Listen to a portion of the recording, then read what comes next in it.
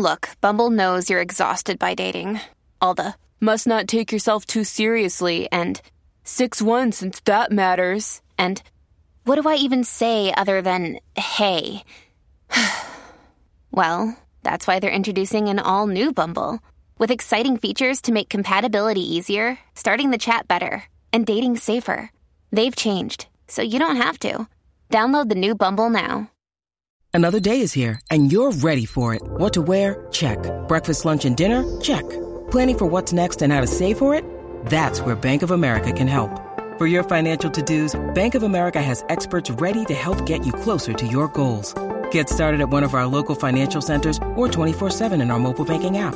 Find a location near you at bankofamerica.com/talktous. What would you like the power to do? Mobile banking requires downloading the app and is only available for select devices. Message and data rates may apply. Bank of America N.A., member FDIC. Hello, hello. Welcome back to Peak Northwest, an outdoors and travel podcast by the Oregonian and Oregon Live, dedicated to the adventure and exploration of our beautiful Pacific Northwest. I'm Jamie Hale. And I'm Jim Ryan, and together we take you to some of the most beautiful and interesting destinations in our region, discussing where to go, what to do, and places to see. And today, Jamie, we are going back to basics. That's right, Jim. We're in the heart of summer, which for a lot of folks means it's time to go out camping. For some people who go camping all the time and have their setup pretty much dialed in, it's pretty straightforward. You know, throw your camp gear and your supplies in your car and you're good. But for those with less experience, camping can be pretty intimidating.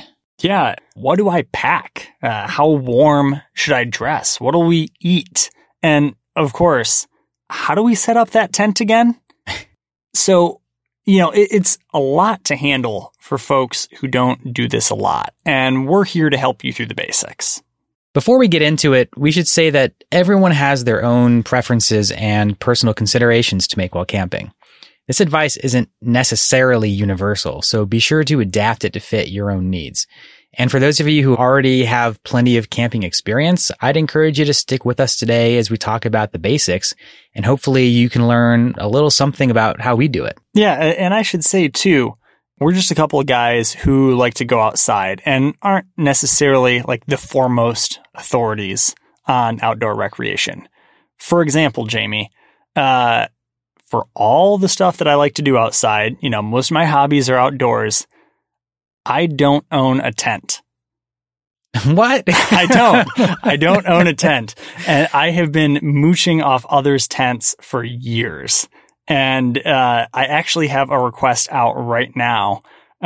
This morning I texted a buddy and said, "Hey man, can I borrow your tent later this week?"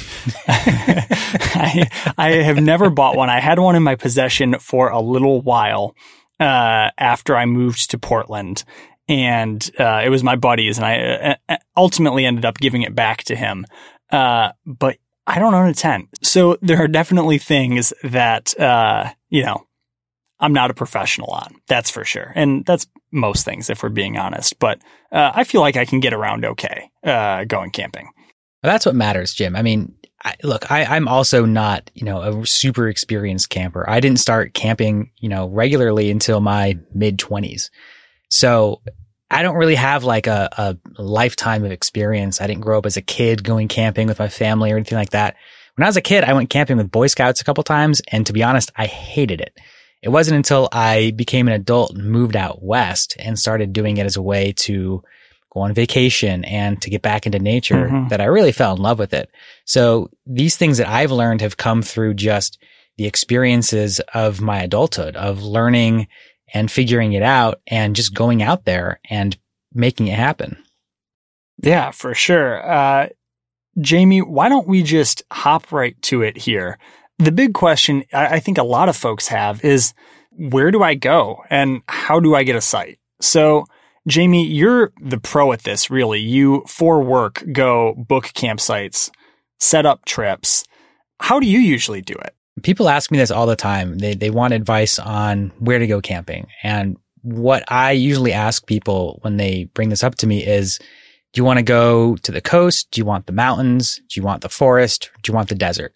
Because in Oregon, we're fortunate to have all of those ecosystems. And the first thing you need to figure out is, what do I want? Do I want to sit by a lake with a view of Mount Hood? Do I want to go hang out in the sagebrush? Do I want to go out and look at the ocean? And from there, you can find established campgrounds where you have, typically at least a vault toilet or a bathroom, running water, set up campsites with fire rings. If you're just getting into camping, you want to look for campgrounds like that, where you have some resources there and you don't have to completely rely on being out in the wilderness. So in Oregon, you're looking at either Oregon State Parks, or you're looking at typically the U.S. Forest Service, or sometimes the Bureau of Land Management for those different campgrounds. And each one will have a different kind of reservation system. The general rule of thumb, if you want to reserve a campground in Oregon, is to do it early, especially if you're looking to go on the weekends or you're looking to go in peak season, say in late spring or in the summertime. You really want to book it as soon as you can, as far out as you can. And if you can't do that, then try to book something on a weekday. That's always a really easy way to get into some of these more popular campgrounds without having to worry about crowds and reservations and that sort of thing. Yeah. And simply another option there too is to go someplace less popular. Oregon and the Northwest are full of many, many good options. And just because it's not on some list as the best or top 5 or whatnot, doesn't mean you won't have an amazing time out there.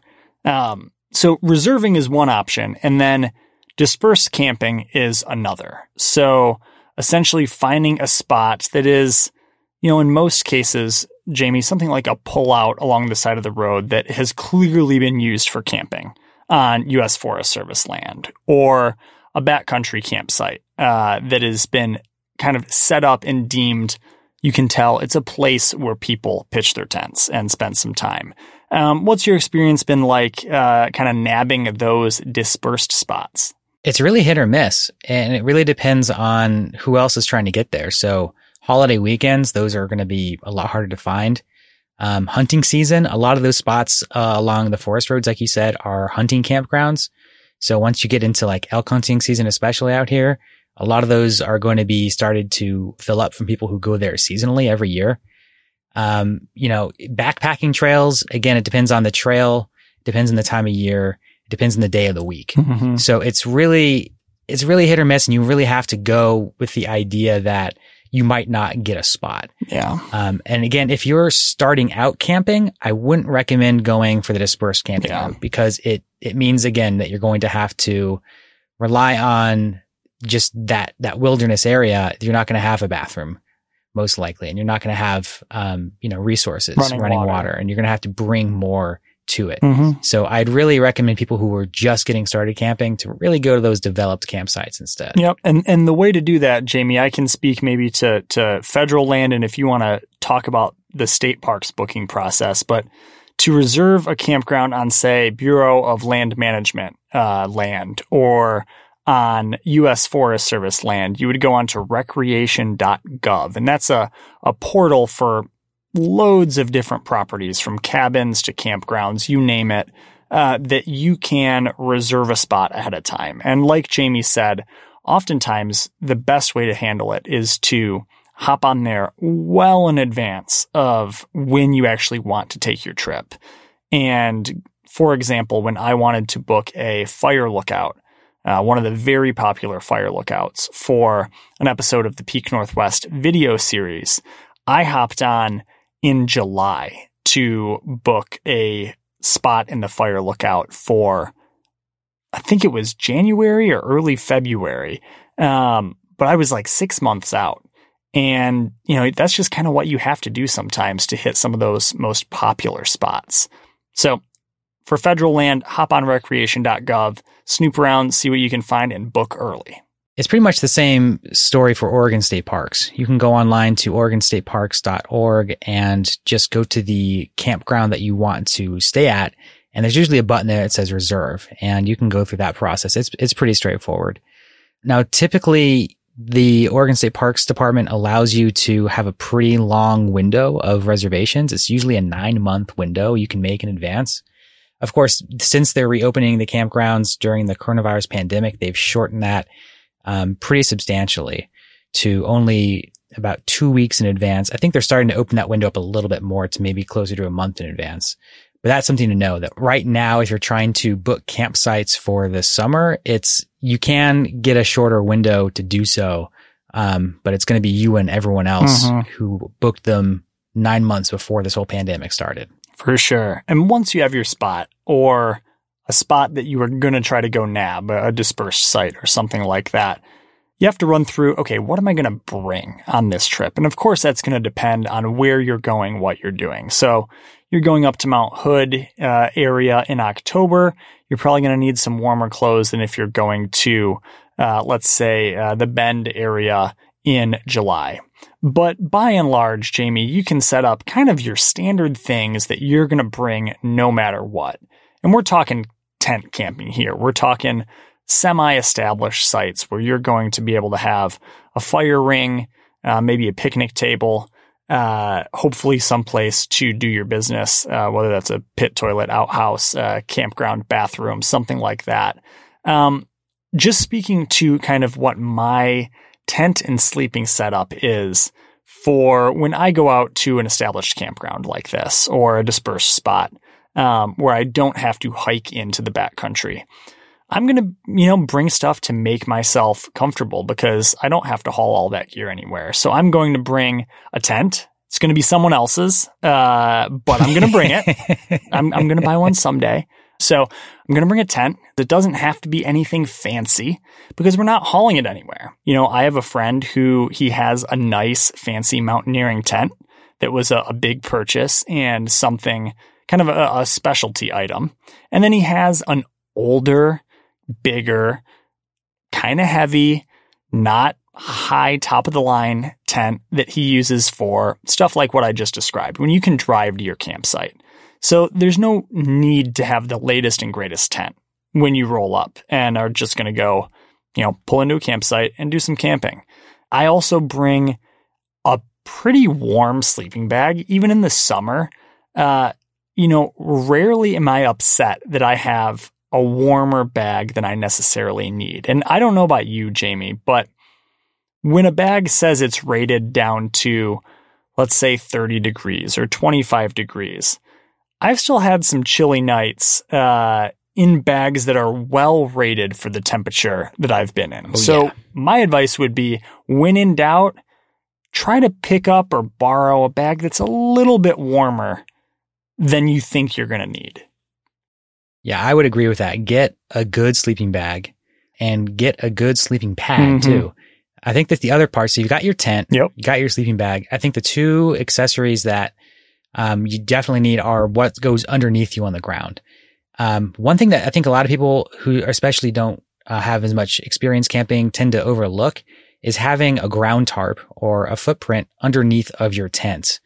It's something that, like, even if the ground is dry, even if it's not going to be wet, I like to have one underneath my tent anyway, because typically just the heat of the body and the cold of the night makes some moisture build up underneath your tent. I also like to put down, like, I've got a car blanket that I like to just keep my car, basic blanket that I like to put underneath of my sleeping pad, just to keep that sort of the ground of the tent just a little bit warmer and a little more comfortable. To me, that's just a little nice piece of comfort to have if I'm going to be able to drive up to my campsite. And then you want a sleeping pad that is comfortable for you. I only have one sleeping pad. It's a backpacking sleeping pad. I'm at the point now where I feel like I would like to get something a little bit more comfortable for car camping, because it's, it's not great. It's not a great experience for my back. As I'm getting older, I'm finding that I just want a little more comfort while I'm out there. And I think this is a theme that's probably going to come up as we talk today, is do what's comfortable for you. If you have the luxury to drive up to your campsite, then by all means, bring some comfort items. There's no need to put yourself through torture if it's going to be cold or if it's going to be damp. Bring some good blankets. Bring some good comfort. Really make sure that if you're going to be sleeping on the ground outside, that you can do so comfortably. And I would say, for example, that tip about bringing a blanket to lay down just under your sleeping pad, that's huge. I've never thought to do that before. And that's a no-brainer, right? To just be able to insulate a little bit. I just last weekend was I was out on a climb, got back to our trailhead very late. I was doing a little sleep in your car situation, and I have a couple different sleeping bags and chose to pack the nice, roomy flannel one, the really enjoyable car camping bag. And I kind of snuggled into it for the night, and I'm like, man, I am cold. I know I'm going to be cold tonight.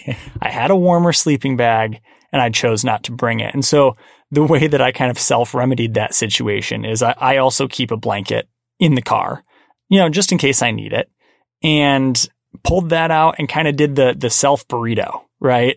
Just kind of roll up in that blanket, get inside the sleeping bag, got in there and slept like an absolute rock. I was out. I wouldn't say it is common to sleep all the way through the night all the time, while in the car. So I was very pleased with that, because I remedied a situation of, man, this night is not going to be super fun to out like a light till like 7:30 the next morning. So the point is of that like 2-minute story or whatever it was is bring the extra stuff in your car. If you've got the space, bring it. And the essentials, of course, tent, sleeping bag, sleeping pad, and then some extra layers to be able to keep yourself warm through the night. Yeah, one thing we didn't mention is pillow. That's something that is, again, it really varies person to person. I have just like a sort of a general firm-ish throw pillow it's small that I take if I'm car camping usually. I also have an inflatable pillow that I take if I'm backpacking. Whatever is comfortable to you. Again, just bring a pillow that you don't mind putting in a tent and that you don't mind necessarily if it might get a little dirty. Throw it in there and really just make sure that you're going to be comfortable while you're sleeping. Yeah, I've got my an old pillow just from my bed where if I am car camping, I'm going to bring it because it's way more comfortable than like balling up a puffy jacket or something and putting it in the stuff sack. Like if there's one thing that makes or breaks the sleeping experience, other than just being cold in general, it is having something to be able to support your neck. And if you can avoid it, balling stuff up and putting it under your head is not the best option. Though I'll admit I do that when I'm in the backcountry. So yeah, I've been there. We've all been there. I know some people who really kind of take pride in the idea of like, oh yeah, I just fold up my jacket and I'm fine. And if you can be comfortable, good for you. But like, I would say if you don't have to rough it like that, don't do that to yourself. Jamie's an advocate for self-care here. He says, yes, don't do that to yourself. Let's be honest. I mean, it's not comfortable to sleep outside if you're not used to it. It's not comfortable to sleep on the ground if you're not used to it. For me, if I'm camping for like, say 3 nights, the first night is usually pretty rough and I don't get much sleep. And it takes to the second or third night for me to really feel comfortable enough to get a full night of sleep. Mm-hmm. That's fair. So we've got our kind of generic tent camp setup. We're good on that here. We want to touch briefly on 2 things that we have already discussed on Peak Northwest here on the podcast. Cooking while you're in camp and handling your business while you're in camp. 2 essentials, got to cover it, but we're going to do it quick because we've talked about these in previous episodes of the podcast. And if you're looking for more specifics, hop back in your feed and go take a listen. So, Jamie, quickly, what's your cook setup when you go out car camping here? Well, as we talked about in the previous episode, it's not great. It's not a great setup. I've got a backpacking stove that I use, and I would really prefer to not have to use that. So, as Samantha Bacall advised us on that great episode about camp cooking, bring a better camping stove, a bigger one that you can do to cook like a real meal in. I think that's ideal. And bringing food, that again, I would really say go back and listen to that episode. We talked at length about what kind of food to cook and how to cook it. Just really make sure that you have food that you plan in advance, that if you're going to bring anything cold, to have a good cooler that's going to keep it cold. A lot of times I just don't bring a lot of cold food because I don't want to deal with the hassle of ice and all that. Same. So just consider those things. Don't necessarily rely on being able to keep your food cold. And really you have to consider if you're out in nature, wilderness and animals, you don't want any animals coming up and, stealing your marshmallows, Jim. Mm-hmm. Mm-hmm. A reference to a previous podcast episode as well. or I've heard of raccoons eating eggs or, God forbid, bears. So yeah, really just, you want to be careful with your food setup, and plan in advance as much as you can. For sure. And the second half of that is a bathroom kit of some sort. So if you're going to a state park that has a full-on bathroom with showers, toilet paper, and soap, I would still recommend bring that stuff with you just in case. Throw a roll of toilet paper in the car, throw some towels. Again, you're driving there, so your space may be limited, but you should be able to pack most of the things you need. Don't rely on, whatever the situation is out in nature or at a state park to provide for you. Bring it with you. So that means some form of hand sanitation. So whether that's soap and water or hand sanitizer, bring some toilet paper, bring something to dry your hands. If you end up wanting to try to shower, bring a towel. When in doubt, throw it in the car at the risk of bringing kind of everything but the kitchen sink. Again, we're car camping here. You can drive to your spot. You don't have to carry it in. As long as you've got space in your vehicle, do it to it.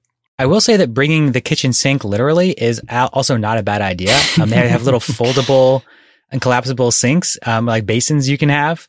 If you're going to do a lot of cooking and you need to do some dishes, a lot of campgrounds don't have like a place to really wash your dishes outside of maybe a spigot or two. So it's great to have a basin along, a sponge, some dish soap to be able to wash your dishes safely and easily. I've had just so many rough experiences of trying to wash dishes, like by headlamp, by pouring water out of my, water bottle. And it's just, if you have a little basin with you, that's also extremely helpful. Much easier. Which kind of leads us to some of the like miscellaneous other stuff that you need or probably want to have. One is just, I've got friends who will have like the 5-gallon jug of water and you can just kind of sit it in your car. That's a really good one to have. I personally don't actually own one of those, but I kind of want one. I should go get one. Bringing along a first aid kit, one that has some basics to tend to scrapes and bruises, maybe has a couple ibuprofen or something in there, basic stuff. Maybe a tent repair kit if that's something you're concerned about. And of course, extra layers, extra clothes, things to keep you warm, happy, your sun protection, your protection from the cold, sunglasses, hat, gloves if it's going to be chilly, that kind of stuff. When in doubt, again, overdress a little bit because when the sun goes down, it's probably going to be fairly chilly or at least a heck of a lot cooler than it was during the daytime. Yeah, be sure you check the weather ahead of time and look at what you're getting yourself into as far as high and low temperatures. When you're out, especially in Eastern Oregon in the desert, you can have those really hot days and those really cold nights. So make sure you've got the proper clothes for it. And Jim, I want to just also go ahead and really shout out that water container. I think it's a great idea. I went out and bought one last year. I went to Andy and Bax, that sort of military surplus store in Portland. And they've got all the prepper stuff and just, got like a really cheap 5-gallon water container. And it's something that I keep at home filled and I can just toss in my car really quickly. It's a really great resource to have because you're not always going to have water available. Or even if you're out, driving around and you've run out of water because it's a hot day, it's great to have that water just in the back of your car. For sure. I kind of breezed through the miscellaneous stuff, but one additional one that comes to mind, headlamp, some form of light, lantern, something that you can use that's not your car to provide a little bit of light. And you're probably going to have to, if you're doing any kind of cooking, whether it's over an open fire, on a camp stove, on a bigger stove, matches, lighter, something like that, to be able to, start up your meal here. Yeah. Firewood is another great thing. They usually say to buy the firewood at the campground and to not necessarily bring it like from your local grocery store to avoid spreading pests that may be in the firewood where you live. I would also say entertainment is something to consider, especially if you're out there with some friends or some family and you're there for a few days. Throwing a pack of cards in, or, if you play music, you bring a guitar or ukulele or whatever. I don't know, whatever entertains you. If it's a book, something like that. Just whatever you need to make sure that you're going to have a good time out there. Mm-hmm. On a recent backpacking trip, my buddy Powers and I, we brought a deck of cards, and we sat down in the tent and we're like, what games of cards do we know that we can do with two people right now? We ended up playing War. Yeah, that's always the one. That was about it. But guess what? We had a fun game of War in our tent, and that was it. And we had a good old time. And Jamie, we're going to talk a little bit more about how newer campers can be comfortable out there right after a short break.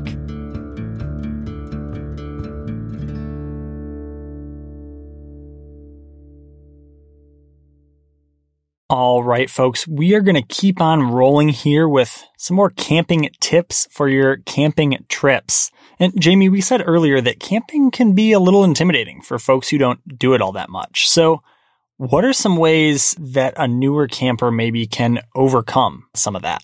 Yeah, it can be kind of tough, because I think a lot of people are frankly afraid of the outdoors, for good reason. We're not at a point in our society where we spend a ton of time sleeping outside. Mm-hmm. We're used to our comfortable homes, or if we live in the city, we're used to sort of those comforts of the city. So it can be really difficult, I think, to, first of all, get comfortable just sleeping on the ground in a tent. And also at night, you hear a lot of animal sounds, or maybe you hear some scurrying around your tent, or you hear some bears. I've certainly heard some bears come to campsites before, and it can be kind of scary to be out there and to be among that. So, I think it definitely takes some experience, some practice of going out there and just doing it, and accepting that you're in a place that is away from the comforts of your home. Mm-hmm. Like we said, bring as many comforts as you can to make yourself as comfortable as you can. But you're also in a place that is going to be different. That is going to be an experience that you're not used to. And that's something I think that you just need to, embrace and kind of maybe think of it as an adventure. Mm-hmm. I think that's helped me before. Or approach it with curiosity. That's another great way, I think, to move through some of the fear and apprehension that we have around this experience. Yeah, and lower the stakes for yourself too. Go to a place like we've talked about here that's a very established campground, maybe closer to an established town where you can go in and grab maybe some ice for your cooler. Maybe you forgot some supplies. Maybe you need some duct tape.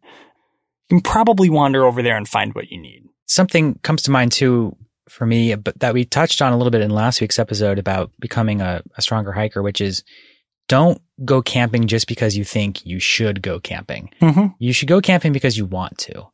And because it's something that you really feel drawn to and that you might enjoy. If you go out there and you really don't enjoy it, you don't have to pressure yourself to keep doing it.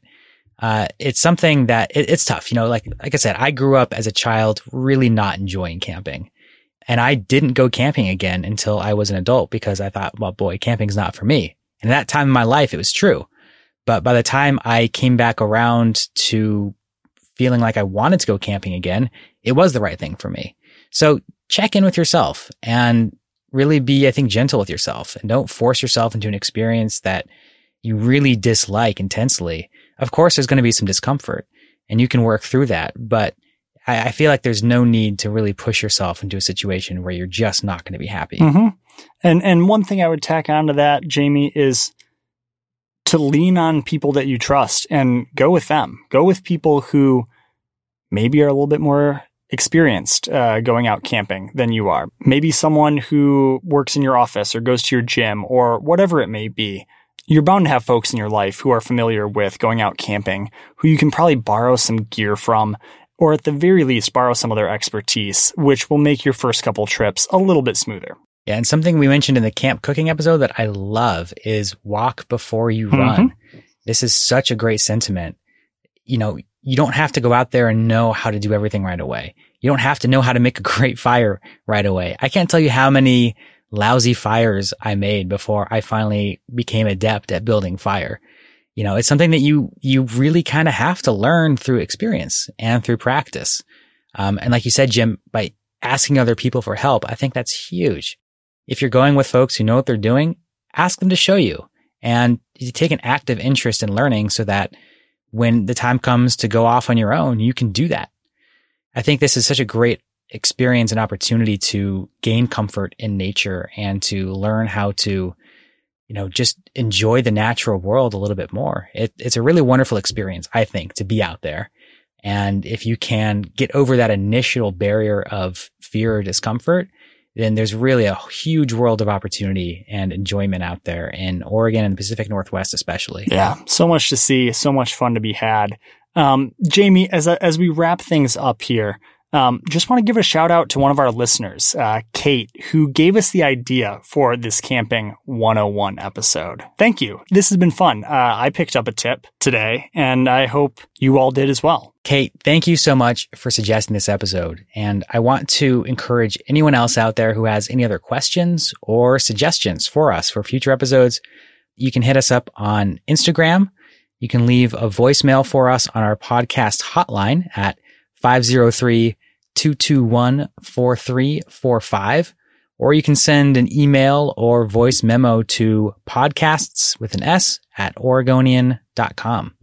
And for now, folks, you can subscribe to Peak Northwest wherever you get your podcasts, watch our videos on the Oregonians YouTube channel, and of course, follow us on Instagram at Peak Northwest.